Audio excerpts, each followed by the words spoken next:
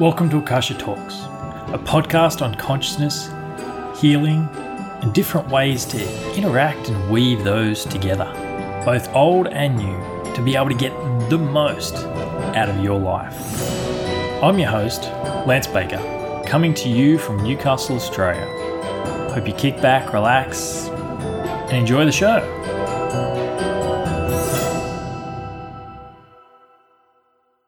Welcome, Raven Keys.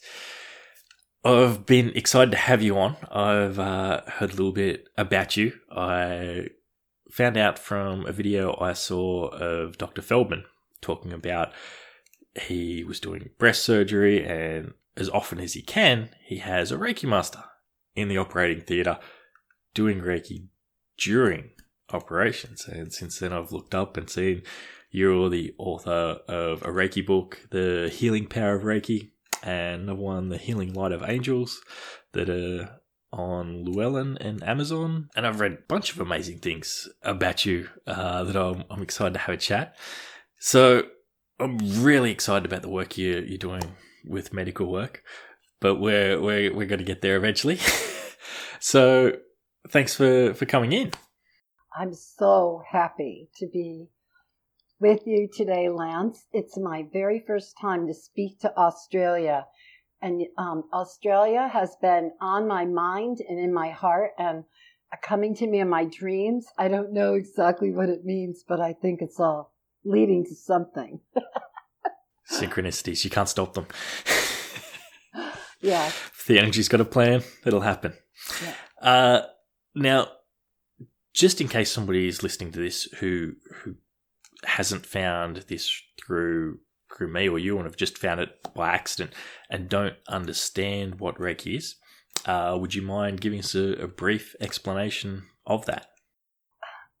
Well, we can try to give a brief explanation of Reiki.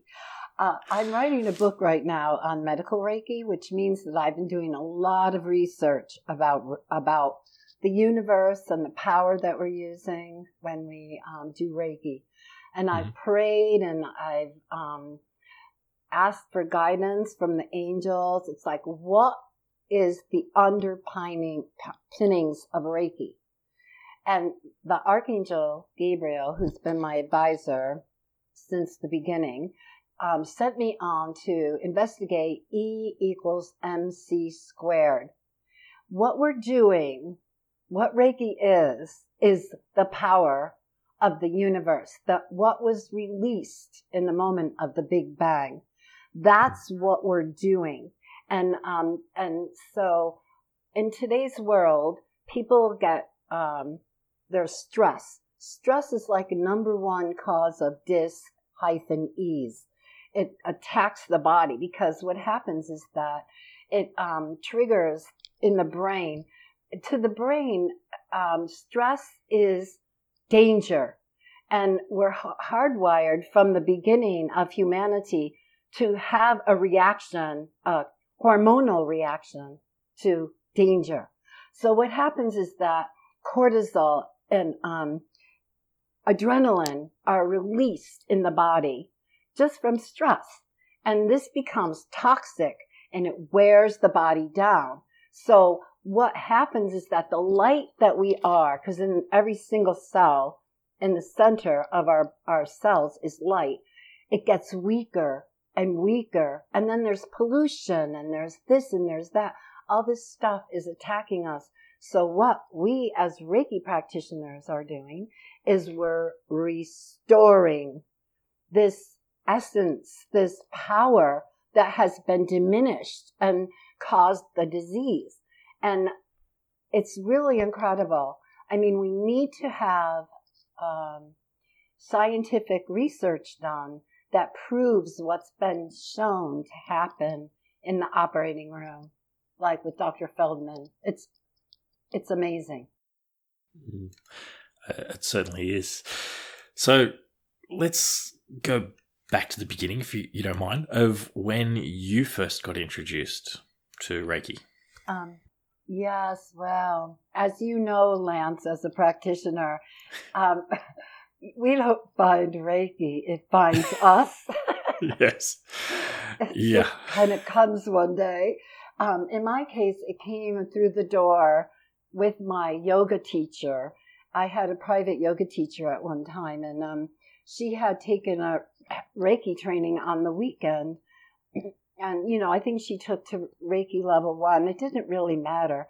What mattered was that she came through the door and took one look at me and she said, "Raven, you're just too tired today to do yoga." And my husband was alive at the time, so he and I were taking the class together. And she said, "Michael, I'll just lead you in your poses. Raven, you lie down. I'm going to give you Reiki." And so she was not paying any attention to me at all. She just had her hands on the bottoms of my feet and was leading my husband in his yoga poses. Go a little more this way. Oh, stretch that way. Not at all. And meanwhile, I'm having the most amazing experiences of feeling this energy coming into me. And I was so blissed out. I thought, I really want to know how to do this. It just seemed like a good idea that I figured that out. And then, like the teacher that you're meant to study with just kind of shows up. And so I thought I was going to study Reiki with my yoga teacher's teacher, but it didn't work out that way at all. I ended up getting something in the mail from a Reiki master I never heard of. I never signed up for any of her stuff. I didn't even know who she was. But all of a sudden, I got a thing in the snail mail saying, because it was 1995, saying, I'm coming to New York to do this Reiki training, da-da-da-da-da. And it ended up that I studied with her. And it was fantastic. I had an incredible time. And she was really the right teacher for me. And so I actually took the whole training with her twice. And the last time that I took it, so that was in 1995, I took it the first time. The next time I took it was in 2001.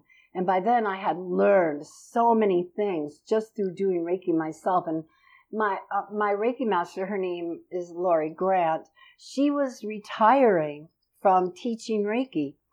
So I thought, oh my goodness, I really want to know how much more she knows in the years that since I saw her last. So I signed up for her training and knowing that she was retiring and all. And then as it turned out, her training was at the end of September 2001. So in my case, I came straight to the training from the firehouse in my neighborhood where I had been giving Reiki to firefighters who had come into New York because they were helping all the FDNY who were clearing Ground Zero. And it was really astonishing to go from being with these guys who are like so traumatized and really upset about what had happened in New York to the bliss of Reiki. I mean, I just felt like it was not a coincidence, that Lori had decided to retire in 2001 in September.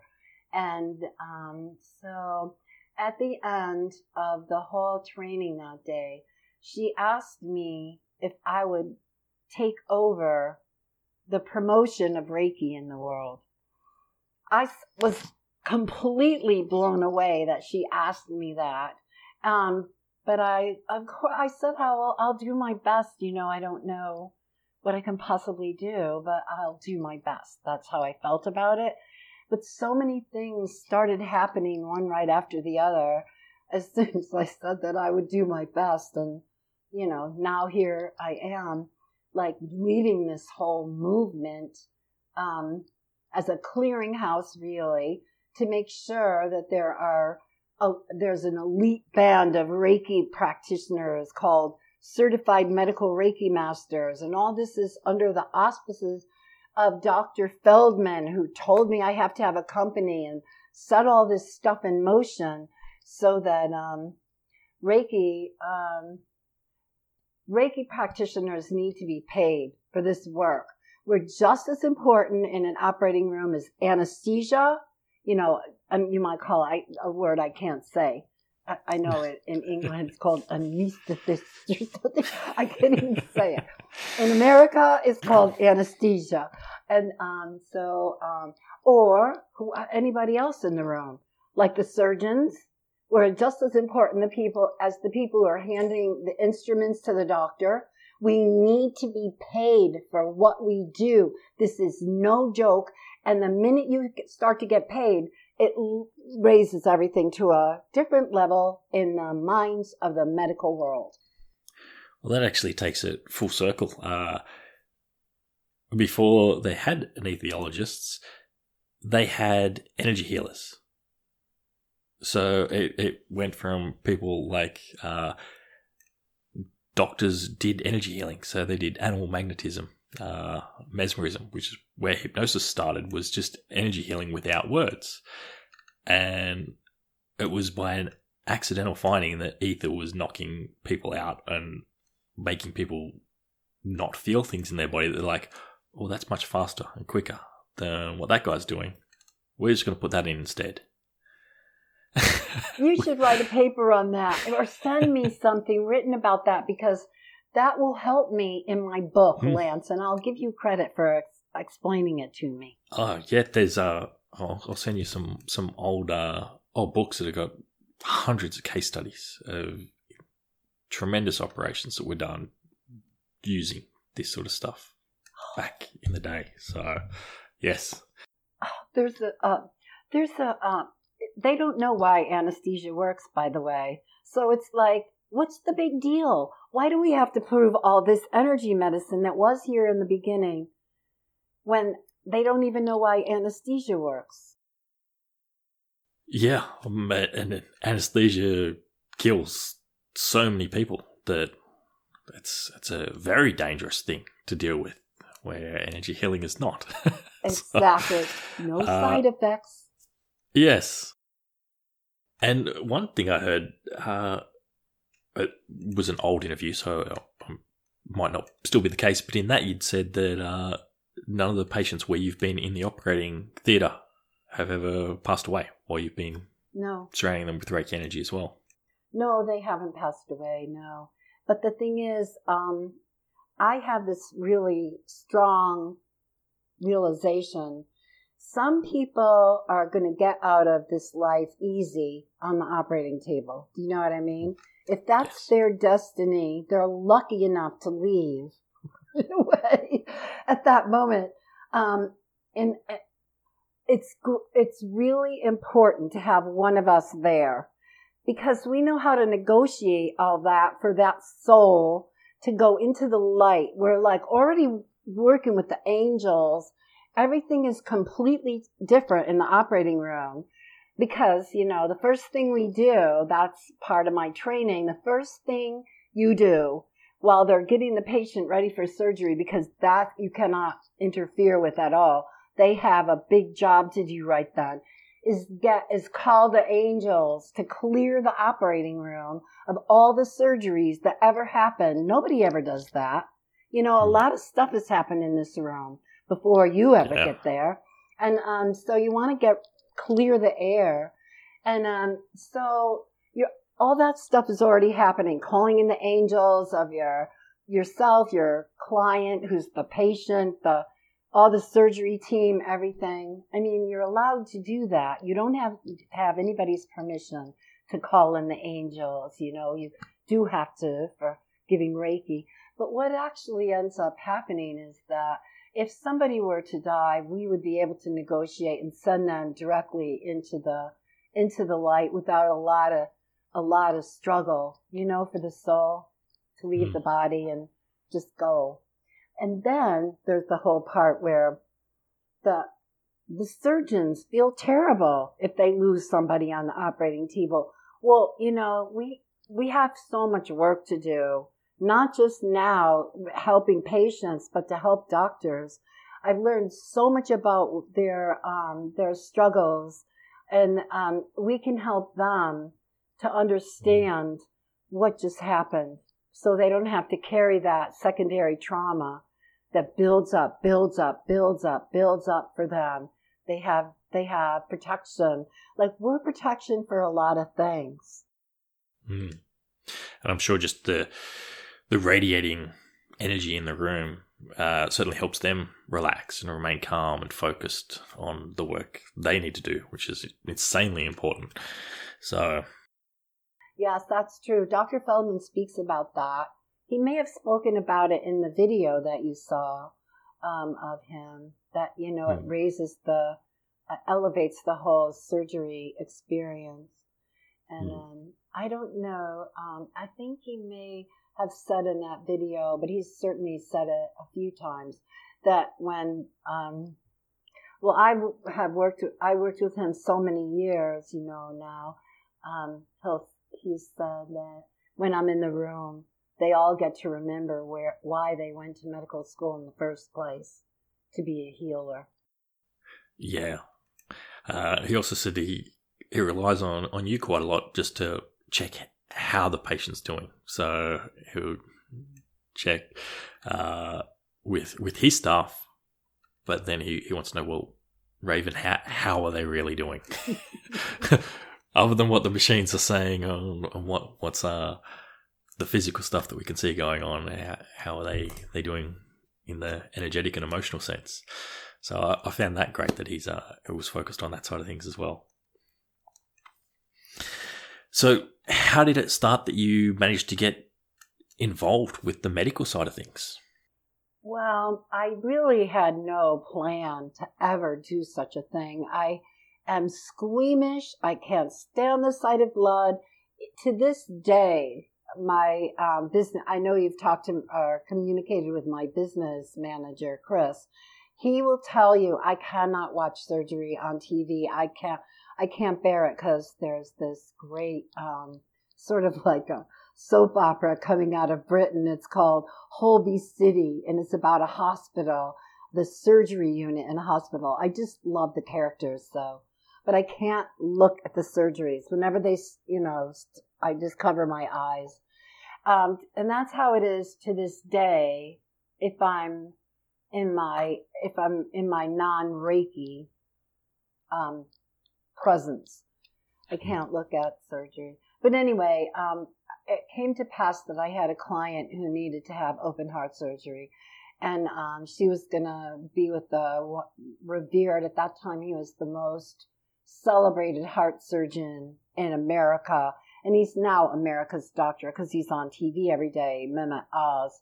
So she asked me, well, it had been reported in the New York Times in 1995 that he had healers in the operating room. So she was so terrified, and she asked me would I go. I said, no, Susan, I absolutely will not do that. I was shocked by the request, and I said, no, I cannot. I'm sorry. Let's just do Reiki and get you ready for your appointment with him tomorrow to talk to him. And so as soon as we started to do the Reiki, then Archangel Gabriel came in and he said, Raven, you have to say yes and give her your resume at the end, which I thought was me making something up, because I had just written my resume the day before. But, after a while, you realize that the angels have you doing things because in advance of your knowing what you're doing often. So whenever they tell me to do anything now, I just do it because there's no other reason. There's no reason not to. But anyway, so at the end, I said, Susanna, if he says yes, then I'll go, and here's my resume. And so the next day, I taught meditation. I had a huge practice in New York, teaching meditation all over New York City and the Equinox Fitness Club system here. So because it's New York City, the clientele in my meditation classes were from every walk of life, from, Wall Street brokers to... so anyway, one of my students was a doctor of anesthesia. And I said to him at the end of class, I said, somebody wants me to go to surgery with Oz. What do you think? He said, oh, no, that's never going to happen. It's just not done. Well, not 5 minutes later, the phone rang, and it was Susanna calling me from his office saying, Dr. Oz said yes. All he wanted to see was your resume. And I had it in my pocketbook. So then I had a week to get ready, and I was really freaked out and terrified. And, so I had Reiki myself, and, Archangel Gabriel came and laid a sword down next to me, took my hand. I felt all these things. I was really having a lot of experiences from the Reiki. And he said, don't worry, I'll be there, and I'm bringing legions with me. It's all going to be fine. Well, I write in great detail. I've told that story somewhat in the healing light of, in the healing power of Reiki, but I'm telling it in much deeper detail in the Medical Reiki book, because it's the foundation of everything that's happened has come from there. So I was invited. And then I was invited to join Dr. Oz's research team. He was running a complementary and alternative medicine CAM research project that was all these research doctors and these PhDs and all these people would gather in his office on a Tuesday morning. And it was a surgery day for him, so he was always in scrubs. And so I would be at this round table with all these heavy hitters in the medical world with their little name tags, in front of their seats. And there's me, Reiki Master. And I was like, I didn't have anything to say. And I would go cheer along with everybody when their research was going to get published. But I really didn't know what in the heck I was doing there. Meanwhile, I was told later that by one of the people that Oz wanted to do research on energy medicine. He wanted to do research on Reiki. So he was holding me there with him. But in the meantime, my name was on a list of approved practitioners at the hospital. So I ended up, working with a double lung transplant patient, for one thing. I mean, it didn't go on for a long time because then 9/11 happened. It happened right after the double lung transplant. And if those lungs didn't come that day, that kid would have died. He was in his 30s, and he had lived quite a long time with, I forget the name of what it's called. See, the thing about being a Reiki practitioner is we don't have to know anything about medicine. All we have to do is know this. We don't have to know the names of things. We don't have to know what is going on. I learned a lot about medicine, but nevertheless. So just trying to get the story out, it came to pass that I was on the Oz team, and then I did some other surgeries at the hospital, ear surgery, this, that, whatever. And then 9/11 happened. Then I was down at ground zero for 8.5 months. I was working on family members and FDNY and NYPD and military people and DMOR and all these medical examiners and forensic scientists. And it was, all that. And then, so then I was invited back to the hospital by a client. She wanted me to go to her breast surgery because she was having breast surgery with Dr. Feldman. And I almost feel like he was waiting for me to show up because he was so open to me coming. And not only that, before we even had the surgery, he called me at home on my cell phone and asked me if I would continue to work with him after this surgery was over. And I thought, I guess I better say yes, because, well, the thing is, when you are looking into somebody's eyes and they're absolutely terrified at what's before them, and that what you have to offer is going to help them on many, many levels, way more than we can even begin to know. I mean, I've learned so much about the power of this practice through going into surgery and seeing what happens, and how much comfort that we bring to a person who's facing like the worst thing that they've ever had to go through up until now. You know, it's like life and death. Are they going to live? Like you said before, people die on the operating table just from anesthesia. You don't know what your reaction is going to be to any of these things. My own mother died because of surgery, because her kidneys crashed because of the contrast they put into her kidneys. You just don't know what's going to happen. And there we are, the great protectors, channeling this perfectly sublime energy that it's the opposite. I'm sorry to jump off on a thing right now, but I have to say this.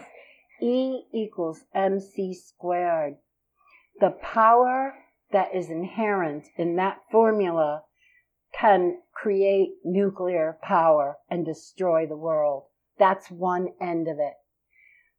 What the formula is that Dr. Usui received in his enlightenment is the complete opposite. It's in the same, it's in the same ballpark. It's the same energy. Only this is for healing, and it can only heal. That's what we're doing. We're supplying the power that can only heal. There are no negative side effects. This is what we do. How lucky are we? So Yes. Back to the story. Then I've just worked with Dr. Feldman time after time, and I know what it means to have a patient sent to you the minute they're told they have cancer. What that does, all those hormones, cortisol, adrenaline, all that toxic stuff, we can deal with it from the first moment. And we should be part of the whole process of somebody's healing, from the minute they are diagnosed to the end of their treatment, so that it works. I would have loved that years ago. I'm not sure if you know of my story. I found Reiki because I'd had brain surgery years ago, and I woke up from that brain surgery with a migraine, and it did not go away for 9.5 years. 24/7 I had that migraine, and it was within a week and a half of learning Reiki. It just disappeared, just from doing an energy ball, just from practicing. It went. So if I'd had somebody like yourself with my doctor, then that I would have just been on easy street. But I guess that wouldn't have led to me being here and living a life of a passion of healing and opening people up to the extra powers that are. But I can really see the benefit for somebody of having that freedom from the stress and the anxiety and the pain that can really come from an operation. So with the work you do with that, do you just see them when they are first coming into the hospital, get work? Do you just see them in that first little bit after they're told, give them a session, and then not see them again till their operation? Or do you see them lots in between? Do you see them a lot afterwards? What's the average process of somebody who works with you and Dr. Feldman? It all depends on the situation. And also the way the medical world decides that things are going to go best, which changes, I've noticed. It used to be that if somebody was diagnosed with breast cancer, they would get surgery right away. It's like, okay, you have it. We're going to get surgery within 2 weeks or whatever. And then it switched to first chemo to shrink it, and I don't know. And I have a lot of feelings about it that I can't speak about, just do. But sometimes I never saw a person before I met them in the hospital. And my process has always been to meet the person in the lobby of the hospital and just stay with them the whole day. If it's surgery day, that's been it, so just stay with them until their family comes to be with them in the recovery area after that on its own is huge. Yeah. And it's a lot, but it's really profound. And because of that, I've learned a lot about what goes on and who the players are and who you better get along with and who might give you trouble and, and a lot of things. But, and so that's what I teach people in the medical Reiki training. And, anyway, so it could go that way. It could be that I saw the person before. That's happened too. They've been sent to me right away, and they're not getting surgery right away because first they're going to get chemotherapy because they are considered to be inoperable.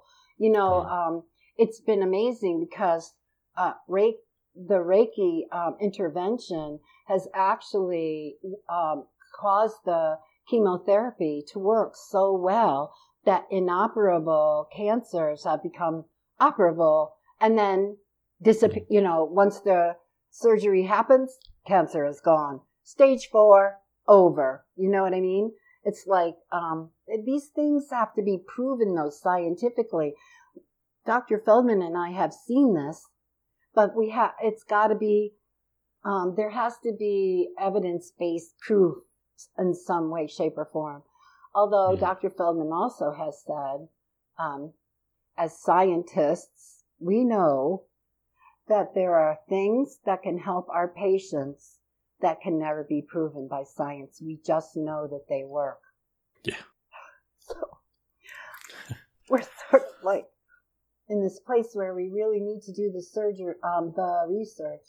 But so anyway, a typical day is to stay all day, and then that's that. Yeah. And then the person may or may not want Reiki after. It depends on them because we have to be very respectful. They may want to just forget that they ever had surgery. Do you know what I mean? So yes. If we were there on the surgery day, then we're just part of that. If that's the only time they've seen us.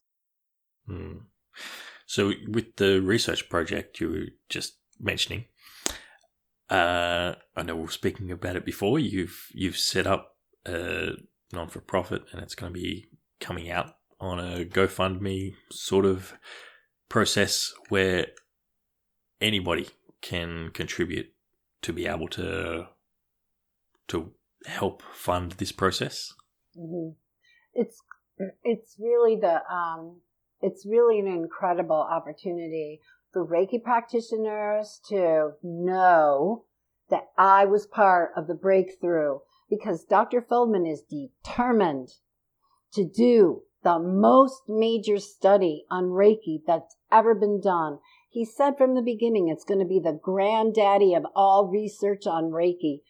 And it's so for us, for we the practitioners, to be part of this is incredible. And for patients to be part of it that have received blessings from Reiki, it's incredible. And for the whole future of mankind, it's incredible that we would be breaking this ground open for the evolution of patient care. And this could affect you, me. We both had surgery. You know what I mean? It's like I was lucky because I had a Reiki master that I trained myself in my surgery. And she became the star of the show, even though I almost died from from what was wrong with me. My surgeon said, "Good thing we got that kidney out. Oh my God." If you had one more of those episodes, I think you would have died. It was so infected. We had a lot of trouble getting it out. It was seared to your, it was stuck to your skin from all the scar tissue. But Lisa was amazing. Oh my God. He just went on and on about her. So yeah, Lisa Wilson. She's she's my right hand in all things medical Reiki here in New York. Yeah, but I forgot where I was going with all this. Oh yeah, so this is a research project of the people, by the people, and for the people. You know, and of course it's going to be in the operating room. There will be medical Reiki masters there. Dr. Feldman and 2 other surgeons at Montefiore are going to be doing this. And then we have a few medical Reiki masters. It's very important that we have Spanish-speaking medical Reiki masters to help, because the population where this is going to be taking place, it's perfect. It's in the Bronx. It's in the Bronx, in New York, Bronx. But it's an underserved population, and that's why Dr. Feldman went there to begin with. He was like a rock star surgeon, head of all things breast cancer at Columbia Medical Center. And it was fab, really people from all wealthy realms and everything else would come streaming in there, serving a much different population. And he told me he wanted to bring his work to the Bronx, to where people are poor and they don't have the same ability to have all these fancy things going on like Reiki. And so he wants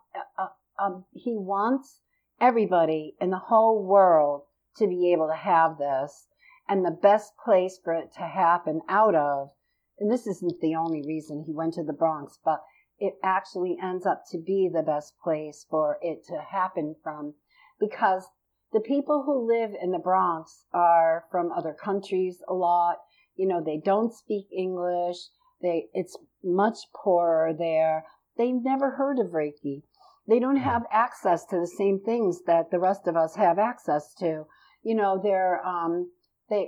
may be very religious, but they don't have any awareness of energy medicine, so they have no preconceived notion about it.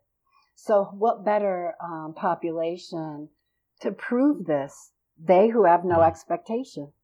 And so, so it's going to be a really big deal. And usually research is paid for by pharmaceutical companies, because and they have millions to invest. And technology companies who've created some gizmo that they're going to make a ton of money on too, and they have a lot of money to invest. This project is being, lots of the people who are working on it in Einstein Medical School and the BOLD program that's run by Dr. Allison Modell. And these doctors, they're just donating their time. And all the surgeries is being done in kind.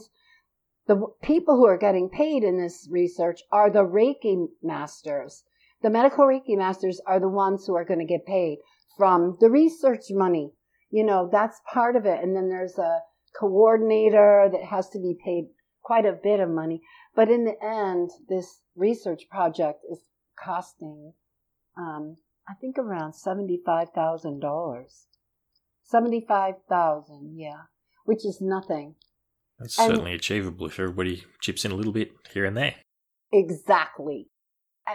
We could raise the money in a few weeks, because there are so many people who practice Reiki, and this is for the practitioners.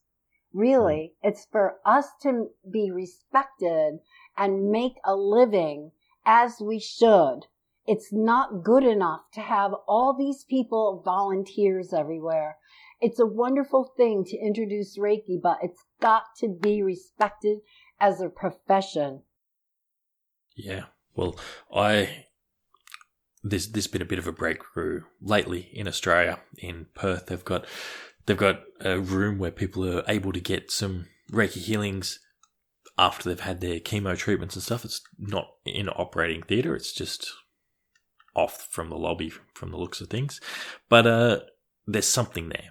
Yes. I know I've tried a few times over the last couple of years, last 4 or 5 years I think I've tried with all the hospitals in my area to see if I can just volunteer to go around the wards and give healings. And I've been told no, because it's too weird for them, I guess. They just didn't want it. So I can see this sort of thing even just helping that little bit. But I'd love it if the gates just opened and they were happy to have people in the operating theatre. I've been blessed that I've had some of my clients that have they've had some sort of surgery and they've been able to let me go in after operations. That's very good. Not during. So yeah, but I'm just a visitor who's waving their hands around. But quite often they give really good feedback that this has really helped. The nurses are surprised. What was that guy doing? Wow, you're ready to go tomorrow. This wasn't what we were expecting this morning. So there's I can just see this research being of huge benefits for letting people be aware of their other options and the ease of a practitioner to be able to help the people that need that care. Yeah. So I'm really excited to see this get off the ground. I know I'm going to be chipping in as soon as that GoFundMe's up. Oh, goody. So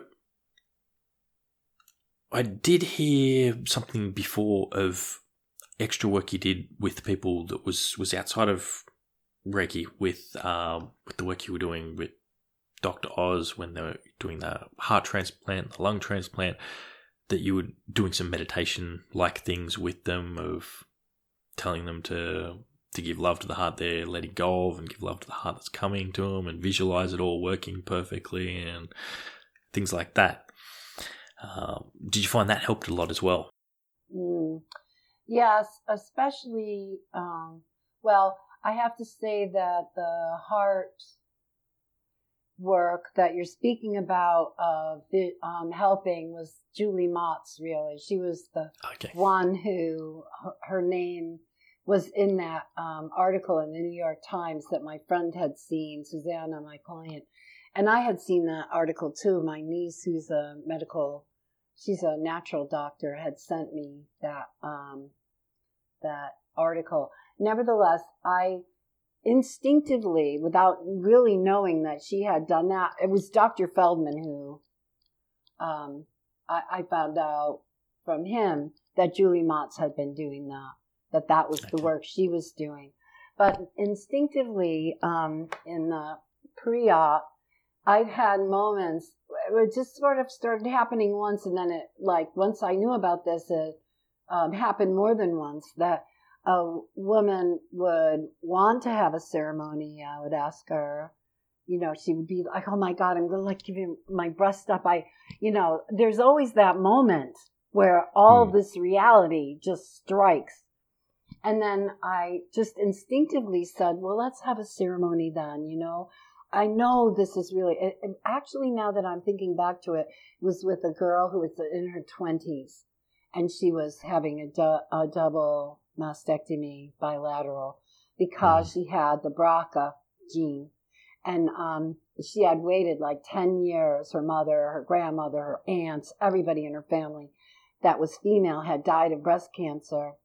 And Dr. Feldman had told her, her mother was his patient, he had told her that, it doesn't matter if you do yoga every day and you change your diet and you're never within 10 miles of a pesticide. You have this gene. It's not, and look at what's happened in your family. So she had gotten to the point where she was going to do it.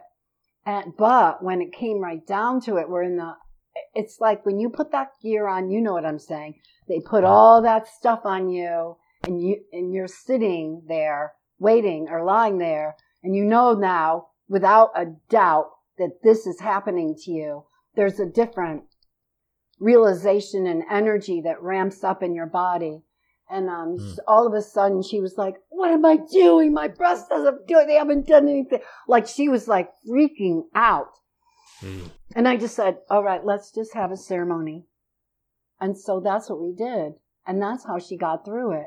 And once we had the ceremony and said goodbye to her breast and thanked it and told her breasts that she would always love them, and thank you so much for everything, all the joy that you brought to my life, she was able to go through it. And you know what? In the end, she had Reiki before. I think she had Reiki before the surgery, a time or two. It's like so many things.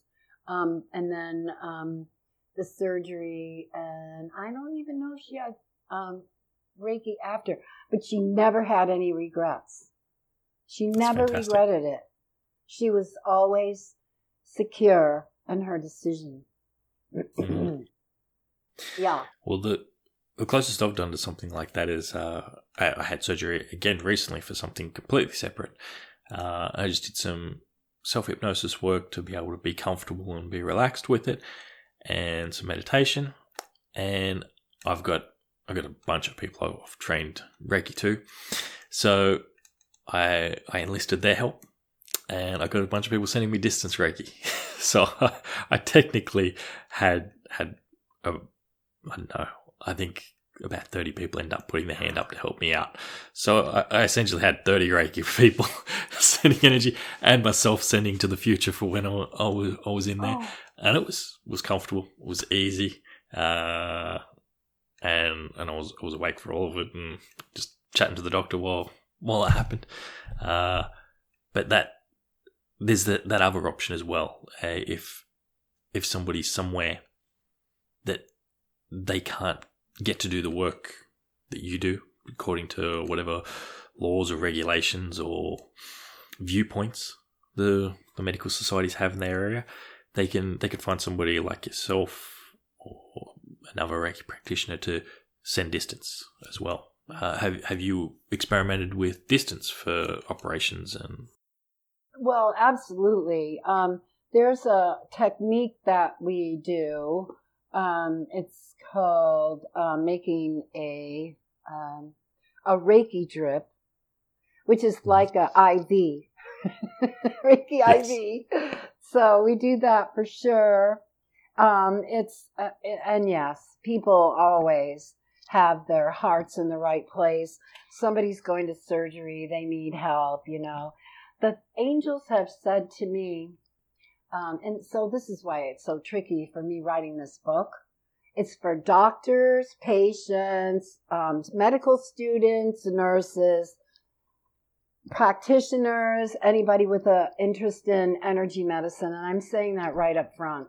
And so for me to tell some of this story, I have to say the angels are helping. And as Reiki practitioners, we're doing spiritual practice. You just have to get over it. However, we have Albert Einstein in our corner, who, these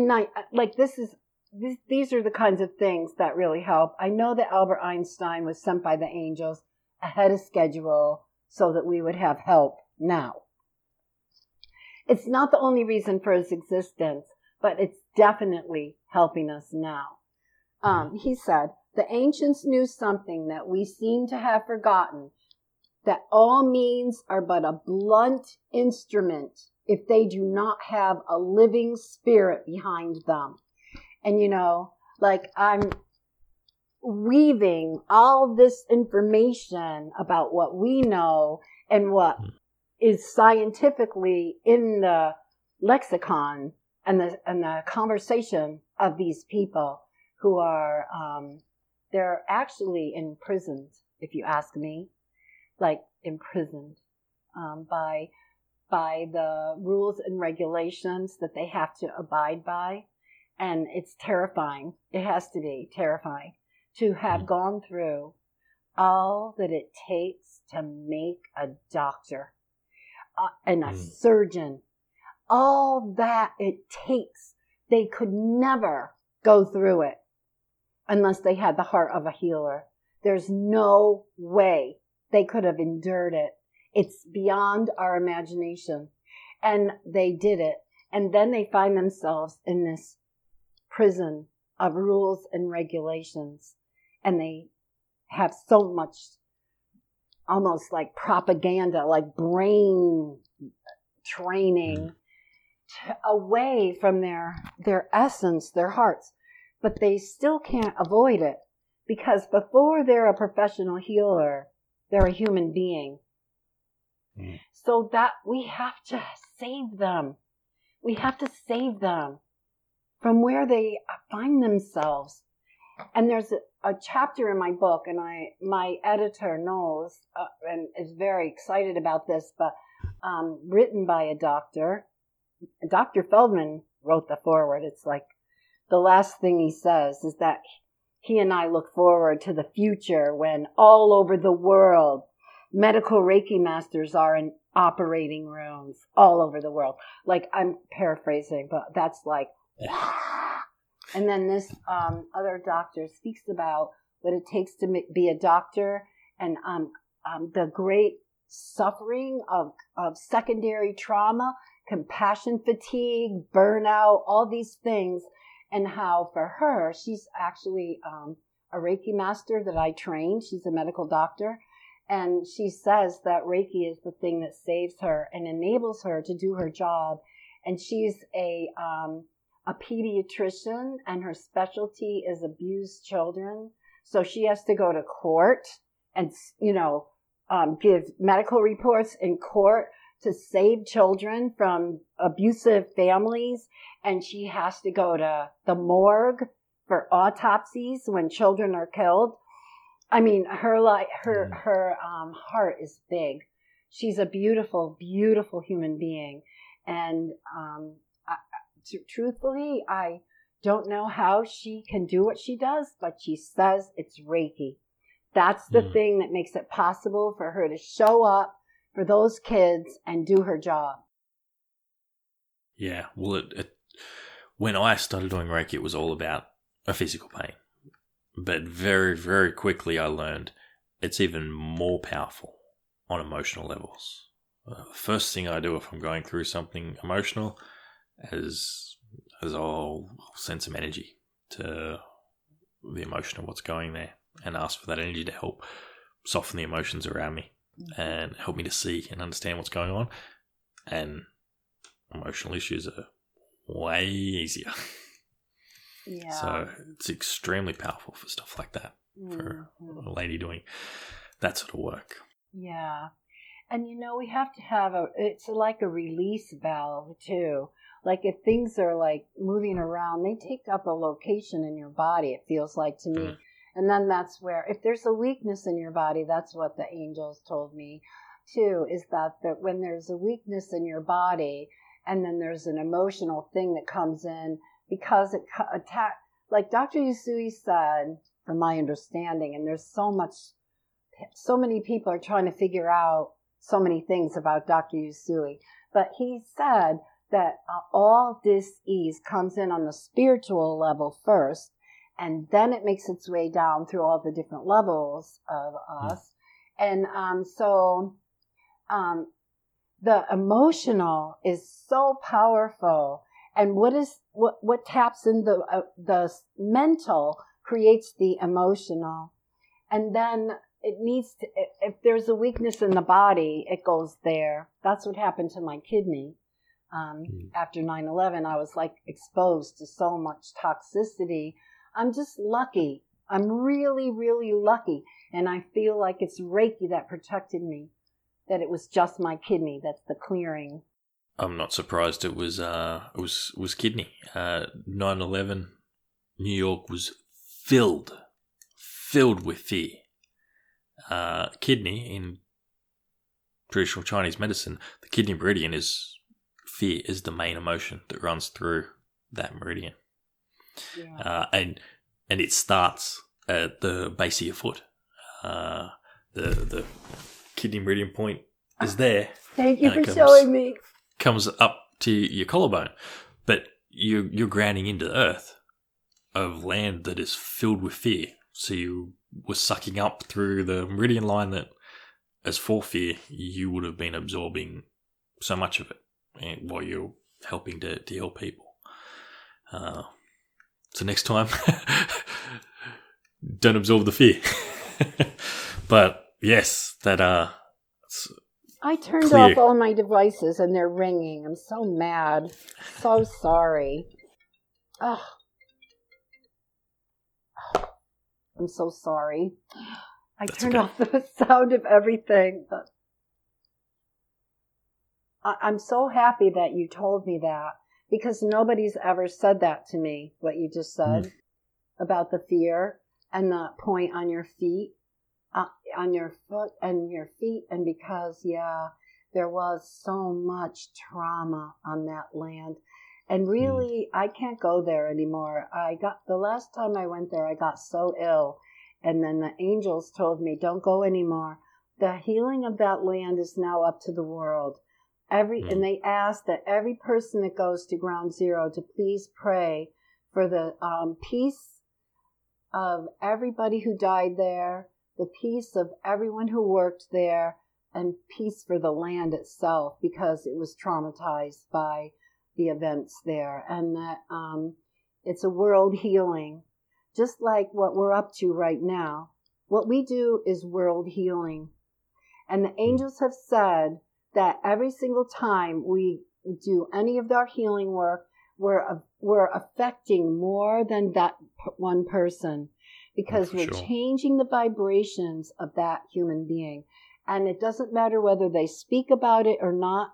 The high vibration, the energy that we are giving to them, the energy that was released in the Big Bang, the energy that is the foundation of life itself, is the first language of the cells. So whether the person speaks about it or not, if the next person and the next person and the next person that they see, that vibration raises that next person's cells, because the cells recognize each other as life. Yes. That's what I'm all about. That's what this podcast is all about. Akasha Talks. Akasha is another word for chi. It's the energy of the universe. So I'm with you on that one. Now with that, my biggest passion is teaching people how to do energy, because like you said, it raises that vibration when they receive. When you're constantly receiving and sharing that, it raises it even more. I make sure I run at least a basic Reiki class once a month, because I love just seeing people open up to that potential that they've got. Now I'm really excited about the classes you run, and I want to find a way to get you to Australia, because can you tell us a little bit about what you teach of your work? Okay. I'd love to come to Australia one day, if that all can work out. Whoever takes the medical Reiki training must be a Reiki master, because it's so intense to be working in medicine. And it requires, I feel, it's just the way it is. And that came from the angels, you know. They are the ones who started all this. I never intended to teach people medical Reiki. It didn't even occur to me as an idea. I was just doing my work, looking in the eyes of the people and seeing that they needed me, and challenging myself to overcome all of my fears and all the drama and all the things that I noticed and took note of, and da-da-da-da-da. And I made my own notes that turned into a protocol to keep me safe. I've dealt with people yelling at me, being disrespectful to me. And, you know, I'm in the environment of people with these big educations that have gone through everything that I spoke about earlier. And they've gone through so much to get into an operating room. And who are you and what are you doing? It doesn't look like you're doing anything at all. You're just sitting there like this. What? Why are you in here? Or why are you in here? Wow. You know, everything in between. And I've even had somebody read the Bible behind me the whole time that the patient was stable, because she felt that I was evil. Like, you know what I'm saying? It's like I've seen it all. And for that reason, it's great that the angels have directed me to create this elite band of Reiki practitioners so that it's all going to be cool and people aren't going to be treated like that. I've gone through it, through the fire. But anyway, so a Reiki master, and then too, it's like they have to think that they might not know what a Reiki master even is, but it sounds good. You know, it's better than, well, I'm a Reiki too. No, they're at the top of their game, you know. So then I teach people everything I've learned, which turned into, you know, my notes turned into a protocol for myself. And then, and we do some spiritual workings too, because I want everybody to know or to have a connection with an angel. If they don't already, and if they do, there might be a different angel or a different band of angels that are going to be working with you in medicine. And so we do those workings. Then and then I also, there's a lot of, I don't know how it is in Australia, but in America, there's a lot of talk about different symbols and different things to do. And it's been going on for some time. So, and what I've learned too, because I only train Reiki masters in medical Reiki, is that everybody has different symbols. They've been taught different things and whatever. And like intention is key, as we know. But anyway, when I asked the angels, it was like, okay, you want me to do this. Well, are there going to be different symbols? Because it was Archangel Gabriel who told me, you need to train Reiki masters in everything you know about being in surgery. It's the future. It needs to happen. You must do this for yourself and for the world. You have to do it. Please. They never tell you have to. I'm just like, it's like, would you please? So I said, okay, so I asked, are there different symbols? No, these are Reiki masters that you're training. The only thing we require is that you attune them to the same symbols that you have been using, which is Reiki 1, Shokare, Seiheki, Reiki 2. And in my case, it's Reiku is the master symbol, which a lot of people don't know or haven't learned. And it doesn't matter. You know, it all gels together, and what people have already learned integrates with this. But I just follow the directions. So there's that. And these days, the angels actually do those attunements because I discovered, and I really kind of complained about having to.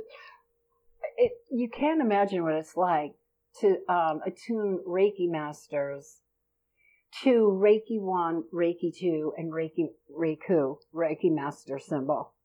I mean, the energy that a Reiki master is already vibrating at and pulling down from the universe, it's like I could lay myself out on the ground after doing that. It was too much for me. I was weak. I felt sick to my stomach, a lot of things from channeling that much energy through myself. And so then the last time I did it was in North Carolina for like 20 people. It was so much that the angels just said, Gabriel came and said, you don't have to do this anymore. We're going to do it from now on. So that's what happens, is that the angels do those attunements. It's pretty profound. Yeah. That's amazing. Yeah. So if somebody's listening to this and they've only just started learning Reiki, or they're thinking about it and they're about to, and next weekend they go and they learn Reiki, which I guarantee there's probably going to be somebody who does now. What would your advice be for them of something to start out, of a way they can practice, a thing to think about, an idea, just a little piece of wisdom for somebody starting the journey? Well, it's fascinating, as you know, to take a Reiki 1 class and then feel that power in your hands. And then when you work on sharing with another person in the class, and you see their reaction, and I know that's the greatest fun for us as the teachers. Yes. It's like when you see how they react to it, it's so fabulous. Oh, they don't believe they can do it. And then when they can do it, it's like, oh. Yeah, so I think maybe I would just say do it. And really, because then you can take care of yourself. Like Reiki 1 is for self-care, and we never stop with the self-care. We have to keep that up. And then also to know how to give Reiki to other people. It's so much fun to practice on others, and you can give it to pets. You can give it to plants. It's like having this magic in your hands. And why shouldn't all of us really remember the basis of what we actually are? We're divine beings. We're magic incorporated or manifested out of the universe. It took so much energy to make one of us. Every single one of us we have so much energy within us that it's mind-blowing. And we should really realize we need to wake up as a race on this planet. Humanity is destroying the planet because it doesn't remember what it is. And all the power that we have within us is being misused and leached off of us by these politicians and these people who are like filled with greed. That's not who we are.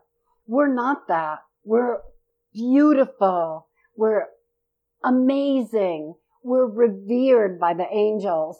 And we must show up and do what we got born to do. I believe every single one of us was born to be here now. And anybody who's thinking about studying Reiki, you're just being guided by the angels. Just go ahead and do it and see where the trail leads, because you can't even begin to imagine what's going to unfold in front of your feet just because you said yes. That's what I have to say about it. That's amazing. Like you said, my favorite thing is that when after attunement, where they can feel it in their hands and it could be in my head, but then when we get up and we practice and they run their hands over something, they're like, what? I can feel stuff. And the other person's got their eyes closed and they'll work somewhere, and then the person opens their eyes, and I get them just to start with the first one. It's just 5 minutes, one spot. And every time the person on the table responds, they said, you were here. They always get it right. And they're like, I can do this. Like, yeah. Like, it's 11 o'clock. We've barely started. So this is what the magic is that's in you. You can do this. And like you said, that unfolding process, like the amount of people I've usually I become friends with people that study with me, and I've got them on Facebook, and I see them grow. Sometimes they work with lots. Sometimes they just do a little bit then. That's it. Maybe they do some self-healing every now and then, but they just keep very quiet about it and live their normal life. But you all see their lives just unfold and blossom into the things they complained about the morning before they started. That disappears quite often, very easily. So, yeah, I do encourage anybody to just check it out. Reiki 1 classes are pretty cheap, and they're available everywhere. There's lots of great teachers, I'm sure. If you're at home, just you can find somebody. Don't do it online. Right. No, I'm so it's upset about this. Tangible this. Thing. We don't let anybody come into the medical Reiki training that's been taken a class online. That's just not going to happen. I mean, people are becoming Reiki masters in 4 hours. It's just like absolutely ridiculous. And like, that's just the bad side of humanity, trying to make money off people who have good hearts and that want to do something good, and then they're just fooled by this stuff. And I don't care. I know a lot of people may even turn on me for saying such a thing, because there are those who are so radical about what they do is so powerful. I'm sorry. I just don't believe it. I mean, it takes real effort and a real commitment from a Reiki master to attune students in person. It's got to be. It's also something that words can't describe. You need to be shown how to work with it, and you need support as you go through it. Yes. It unfolds some interesting things in your life. Yes. I think once you've trained with somebody, that person should be available to you for the rest of their living life. Exactly. If you've got a question about something. Exactly. Online, you've got zero access to that person who taught you this thing that is very different to the normal world. You're open to an extra sense. You need that contact. You need to be able to go, I've got a question. Get an answer. So I'm with you on that one. Yeah, it just seems so shabby to me and yeah. shallow. The only benefit I see of the onlines is somebody who's living in a super, super remote area where they've got zero access to something. But even then, you can usually travel. Or if you've learnt and you felt there's been gaps in what you've learnt, maybe that might fill in the gaps from what you've already learned in person. Maybe, yeah. But if it's your first shot, in person. Yeah. A good teacher is going to take care of you, and you're going to know a lot in one go round, Reiki 1, exactly. And then you're like, oh, now I want to learn about the symbols and how to do distance healing. Ooh, it's like the whole word magician has been given a bad name by religion. But what is a magician? It's a practitioner, the practice of a magi. Magi has a really nice connotation to it, in terms of what society thinks. We are practicing I don't even really like to use the word divine so much, and all these words seem to relate back to religion. Reiki is not a religion. It never was meant to be a religion. Dr. Usui at that time in Japan could have turned it into a religion, but thankfully he did not. If any religion gets assigned to Reiki, it's going to ruin it for medicine. That's it. Because the doctors come from all different traditions. They've been raised different ways with different ideas. Some of them are only scientists. If you're going to mix religion into it, it's not going to flow. But because of my research on angels have always been on the planet.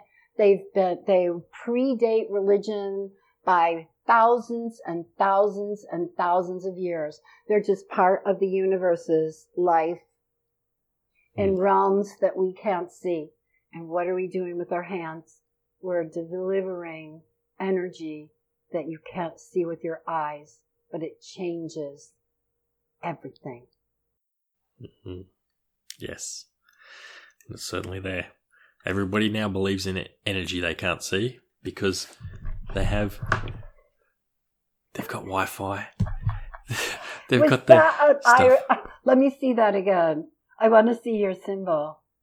Oh. Oh, it's not there. Oh, it reminds me of Isis. Nice. Yeah, everybody's got Wi-Fi. Everybody's got telephone reception. They believe in that. Yeah. Most people can't see it. Occasionally you meet somebody who can, but generally people can't see that. I know. So I've had a blast chatting with you, and I know there's going to be people that want to find out more. So if they want to find out more, where can they go? Well, if you want to find out about medical Reiki and all that jazz, Dr. Feldman told me to start a company, and then I asked my friends. I was very leery about putting my name to it, but everybody said, well, you should put your name on it because, people know who you are because you're known in the Reiki world. It only makes sense.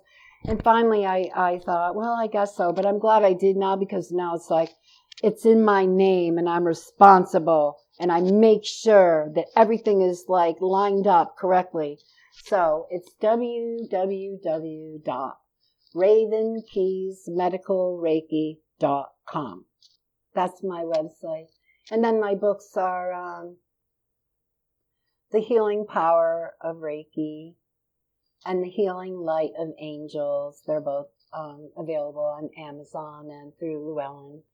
And if you want to find out about the not-for-profit, that's www.medicalreikiworks.org. O-R-G.